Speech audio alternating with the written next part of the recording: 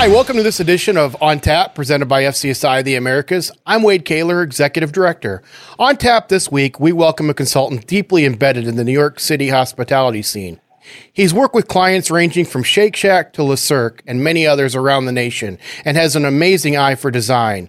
Please welcome to the show the president at DeVella Studios, Mr. James DeVella. Hi, James. Welcome to the show. Thank you for having me, Wade. Absolutely. This whole On Tap series has been to get to know our members a little bit better, not only the other FCSI members, but the public. So before we get started, the question I start out with everybody is, kind of tell us a little bit about your background, how you got started in the hospitality industry, and what led you to become a food service consultant. Sure.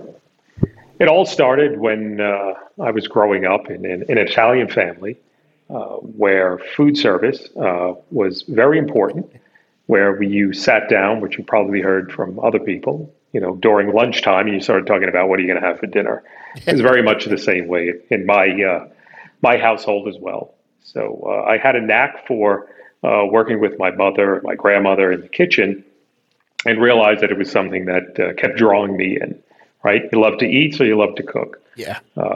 For that reason, I started focusing on the culinary arts very early on. So I started working in restaurants. I started working in bars, fish markets, things like that, just to be around it. I did come from a family with a restaurant or food service in our blood, but it was something that called me. And then I started focusing on going to a university that would give me those capabilities. And I started looking at Johnson & Wales University to get my bachelor's, but then I started expanding my view of the restaurant industry, and that's when Cornell caught my eye. And I realized that it went from the restaurant industry and it opened up to the hospitality industry, very, very wide. And I was fortunate enough to transfer into the hotel school at Cornell, which really changed my whole view and my focus. And that's when I started taking some courses in more consulting and more design, which was led by C.N.E. Little, of all firms. Yeah. So probably 2 years or so, or a year or so after 2 years, I should say, after I graduated from Cornell, I was in operations. I had worked for Aramark for a couple of years, and then I went back to independent restaurants where my passion always lied. But I was done with operations, so I called my advisor at Cornell, and I said, I want to leave operations. He said, what do you want to do? So I said, I want to do consulting. He says, I have 2 words for you. It was C.N.E. Little. Yeah.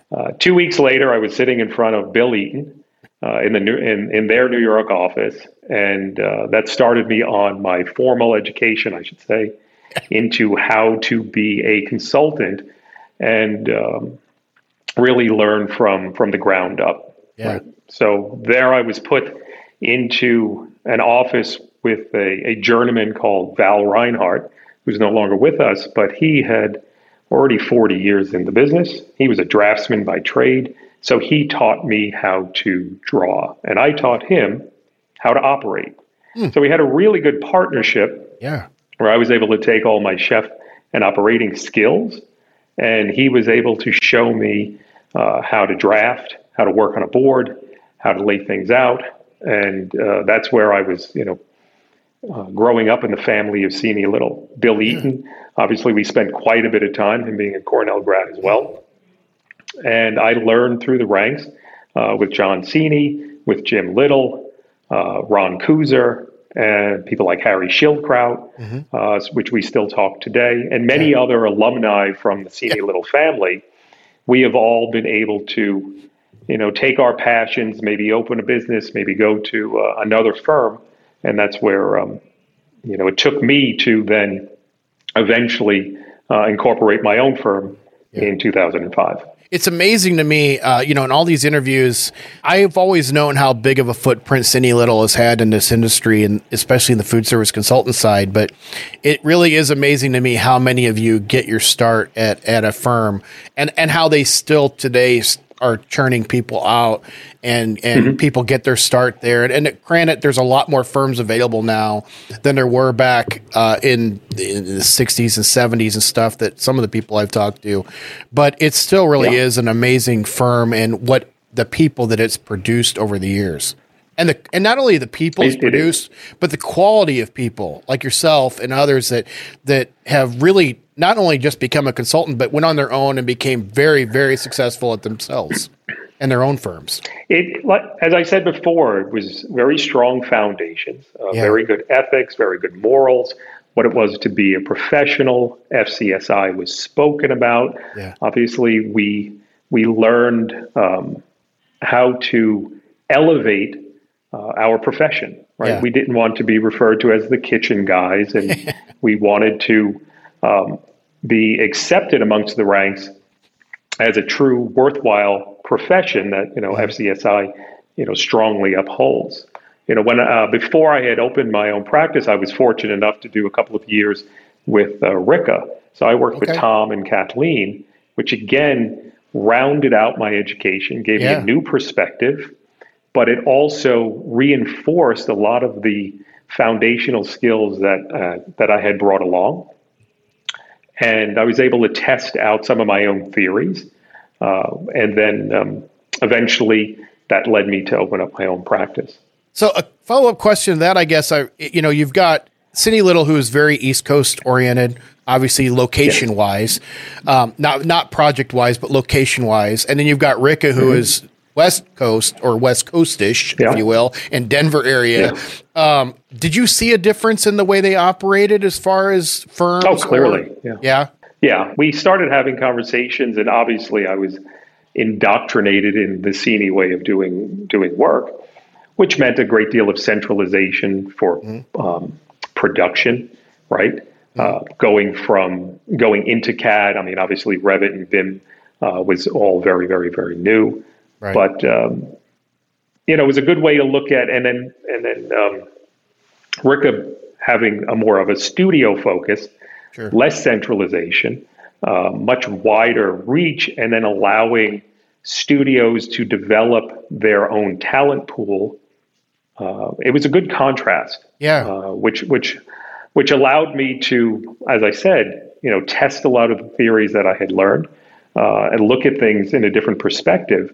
And I will say that, RICA, though it wasn't quote unquote as large as Cini with population and people, and maybe even offices at that point, you would have never known. Right? Yeah. Their ability to market, present themselves, really leverage the skill set that they have was very, very evident, and learned a ton in a really short amount of time that I'd spent with them, and still look to them as I do to Cini as a gold standard in the areas that they work in, they propel in. A message is very, very clear when it comes through when you're looking at a RICA or a Cini Little project. And that I respect.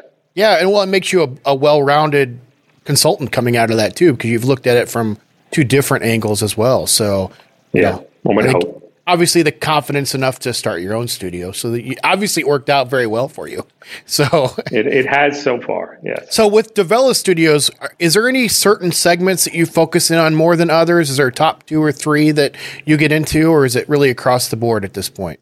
It is across the board, though we do lean very heavily into business and industry, or professional dining, as we like to refer to it, for the fact that we are in New York City, right? I'm calling you from Midtown Manhattan at my offices.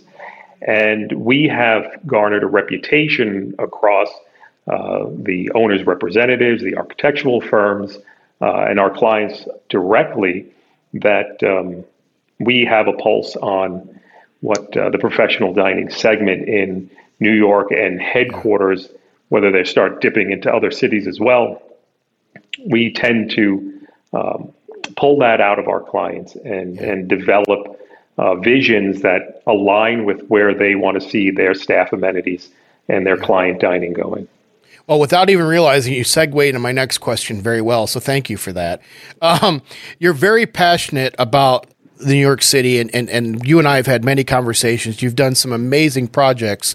What is it about the city of New York that makes it so welcoming and such a hospitality capital, you think? Well, we have quite a few people that move through New York City. I mean, not everybody. And when we say New York City, remember it's the five boroughs. Right. It's not just Manhattan, where most people refer to it as the city, quote unquote. Not everybody lives in Manhattan. And not everybody lives in Midtown, where everything is, to be quite honest. So we're all traveling in, right? I travel in from an outer borough in Queens, in Long Island City, and I had many years in Brooklyn as well.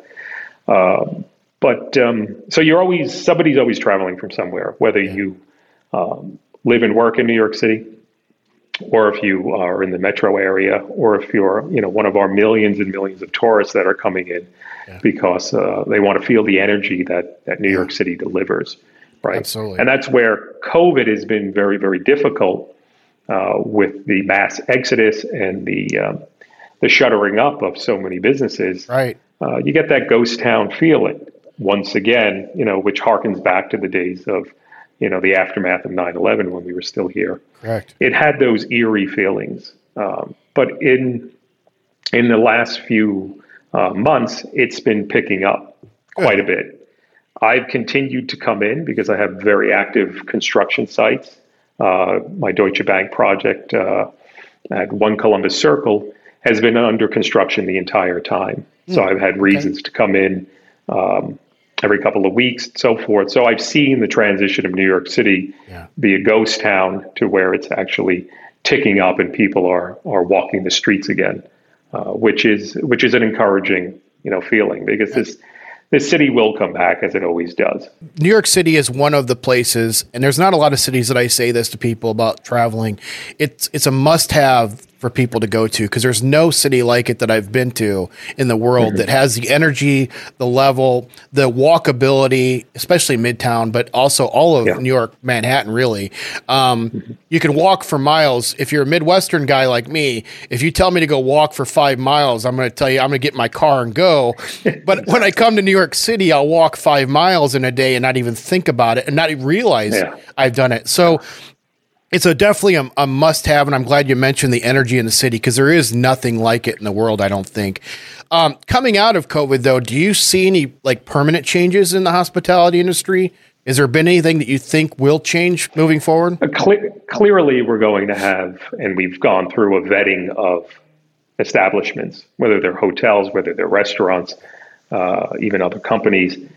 Best in breed is going to win out. For sure. Sure. Right. So we're going, but then again, I felt we had an abundance of choice. A Starbucks on every corner. Yeah. Right. Sometimes on all four corners, just because it was that busy. Yeah. Is it really that needed? Was it that important? So it's thinned out, but it's probably finding the level that makes the most sense. Right. And again, best in breed, the better operators, the better. The people that had the better land deals, the ones that were able to negotiate with their landlords and get relief and get something that's reasonable once again. Sure. That's the way it's going to play out, because people are going to still want to flock to a city for the jobs, for the energy, and they're going to, have a price point of what they can afford. So we're going to need these places in apartment stock as well to make it easy for people to come and stay and enjoy themselves. Good. Well, I hope to see it back again this soon. I know you and I usually see each other at least once a year in the fall around the New York show. So I'm hopeful that this year it'll actually happen again and we get to see each other. Of all the projects you've worked on, whether it's on your own or with someone else, is there a favorite project or maybe top two that you look back on and still have a lot of pride in? Well, I will say the Le Cirque projects that I worked on. Not only because they're world renowned for being operators and the level of detail that was put into it, but you learn so much from the operators themselves. You're so close to the chefs, you're close to the general managers, the maitre d', the Macchioni family themselves, and that's where you get to see, behind the curtain of Oz, of how they look at their business and they share it with you.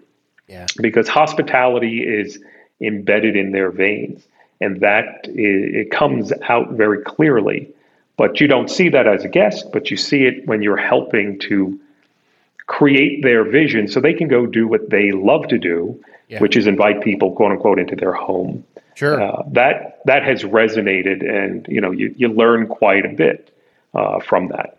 What's one thing about James that no one would ever guess when they meet you? Maybe it's a hobby or a trick or something like that you've got that nobody would ever guess when they meet you. Nobody would say I'm an open book. I will agree, and my wife to it attest to it, that I am a difficult nut to crack. But as you spend more time with me, you understand the passions that I have. I start to align with nice with friends and also clients. Well, I always like to put people on the hot seat a little bit too. So tell me a little bit about maybe one of your greatest mistakes or screw ups that you've done in your career that you learned from. And then from that, what did you learn? Probably speaking your mind too succinctly. I have very strong opinions. People know that about me as well. And, I'm not ashamed to say that I have moved on from clients earlier than I would have liked to have exited the project, right? When you have somebody passionate across the table from you, whether it be an operator, and then you're across the table from them as passionate, sometimes your ideas do not mesh. Yeah. Right. Sometimes you're not seeing it eye to eye. But being a good consultant, you tend to try to take ownership of the project. And you have to remind yourself you're moving on at some point. Yeah. But when you're deep in conversation and trying to get a point across, you're wanting the best outcome. Yeah. For the puzzle that you're creating, right? Yeah. Because you can see a vision, and you might not just be, communicating it clearly enough to the other side of the table. And if, wires get crossed, they look for somebody that might be a bit more agreeable at times. Sure. So I've certainly learned from that. This is not a habit that we try to repeat. Yeah.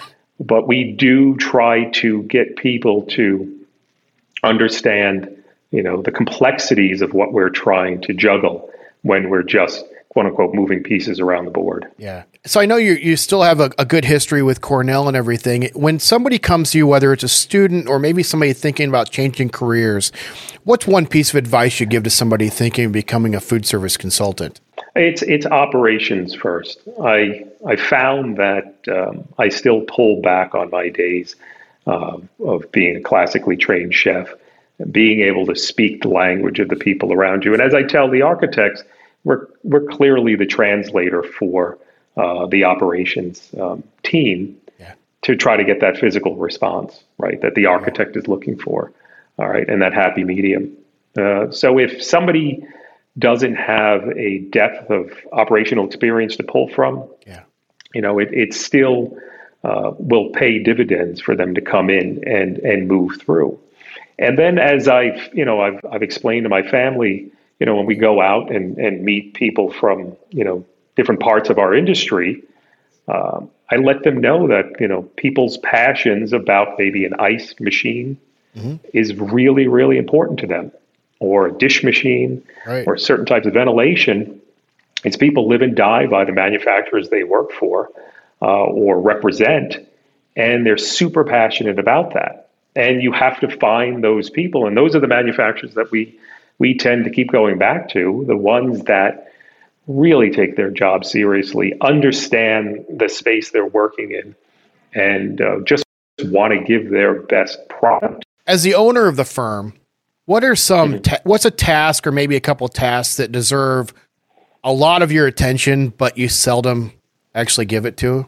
It comes and goes. I mean, as the owner, there's lots of pieces and parts that you're keeping this machine going, which you never ever want to burden the rest of your amazing staff with, right? They are focused on production. They're focused on client services. They're focused on the myriad of now virtual meetings that you have back to back all day long. But, as we go through it, that your professional liability insurance is going to come up every single year, right? And ticking through that, ticking through, relocating offices if need be, ticking through all of the marketing. I would say that is probably the part that I find difficult, is to stay on top of getting all of the photographs from all of the great projects that have done. Ooh, good point. Not so much purchasing them, just chasing them down, talking to the other marketing folks to see who owns them and how to acquire them. And then once you do,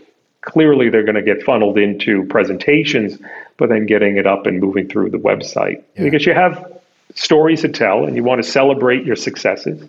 Yeah. And you want to let everybody know that. And you just don't want to wait for proposals or presentations. You want to try to communicate it more concise and more consistently. So you're getting ready to travel to see a client. What are the 3 must-haves that you have to take with you to every site visit or every meeting or whatever? I would say first and foremost, a clear mind, right? Trying to focus on that client and their issues and what you want to accomplish during that time you're with them, whether it be a presentation, a site visit, or you might be pitching new business.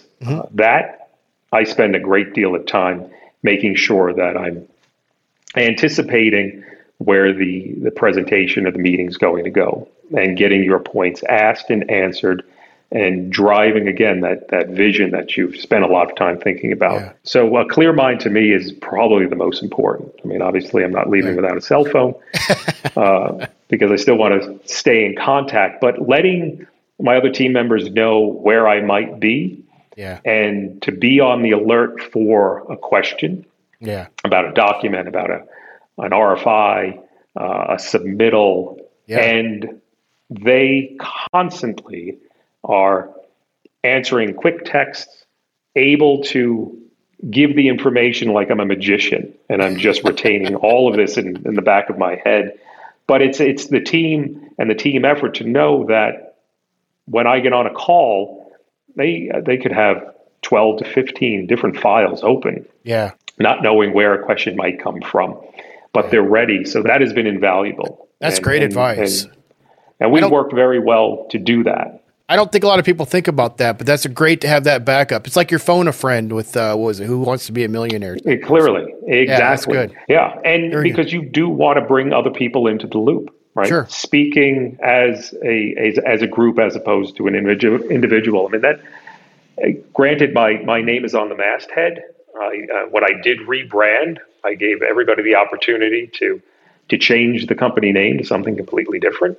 And I was completely fine with that. But I got a lot of good feedback from both current employees and people that I have in the industry. And they said they wanted the name they felt it resonated with the community out there. Good. But I let people constantly know that I'm not the one that's pulling all the strings. Good. Right?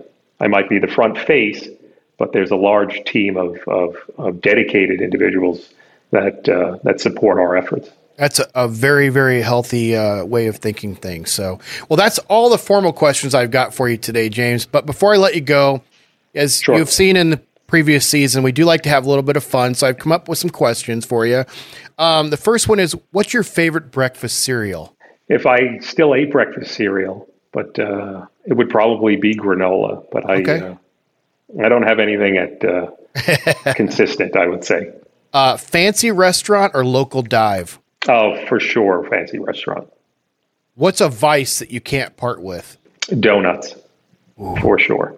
Any certain type or just across? A really good donut. Yeah, okay. I've been known to search and drive miles to find a donut shop. Clearly, whenever they open, and even when I'm in another city, I will chase one down. Nice. Puppies or kittens? Puppies. What do you do when you're stuck in traffic to pass the time? I'll probably make phone calls, but I don't drive much. I mean, I'm on the subway. Yeah. And to your point of earlier, walking in New York City, I walk all over it just so I can make phone calls. Absolutely. Live on a moon base or live on a Mars base? Moon base. If you were given $1,000 to spend on your closest friend, what would you get them? Golf lessons. Can I be your friend? Yeah, of course. We can all use more golf lessons. Absolutely. More spontaneous or a planner? I plan just about everything. If you were in charge of the office vending machine, what are the top 3 items you'd have to have in there? I'm not a vending guy. I'd probably put donuts across the board. Very good. Morning person or a night owl? Morning. Soft tacos or crunchy tacos? Soft tacos. Coke or Pepsi? Coca-Cola. Cookies or brownies? I'd probably take brownies. Are you a day planner still kind of guy, or are you a digital calendar type of guy now? Digital, and early adopter as well. If humans came with a warning label, what would your warning label that you wear say? Please have patience. Very good. Perfect. Well, before we let you go, let the audience know, James, how to get in touch with you and learn more about your firm. Sure. Devella Studios, the website, devellastudios.com. That's the best way. Or just call us at 212-500-0565. But any team member, they'll always get any question to me. But that's probably the best way to get in touch with us. Great. That's great. Well, that wraps up this edition of On Tap, presented by FCSI the Americas. A huge thank you to James today for joining us. We can't do shows like this without members like yourself, so thank you. If you enjoyed today's episode, make sure to subscribe to the show wherever you find your favorite podcasts and turn on those notifications so you don't miss out on any future episodes. But until then, cheers.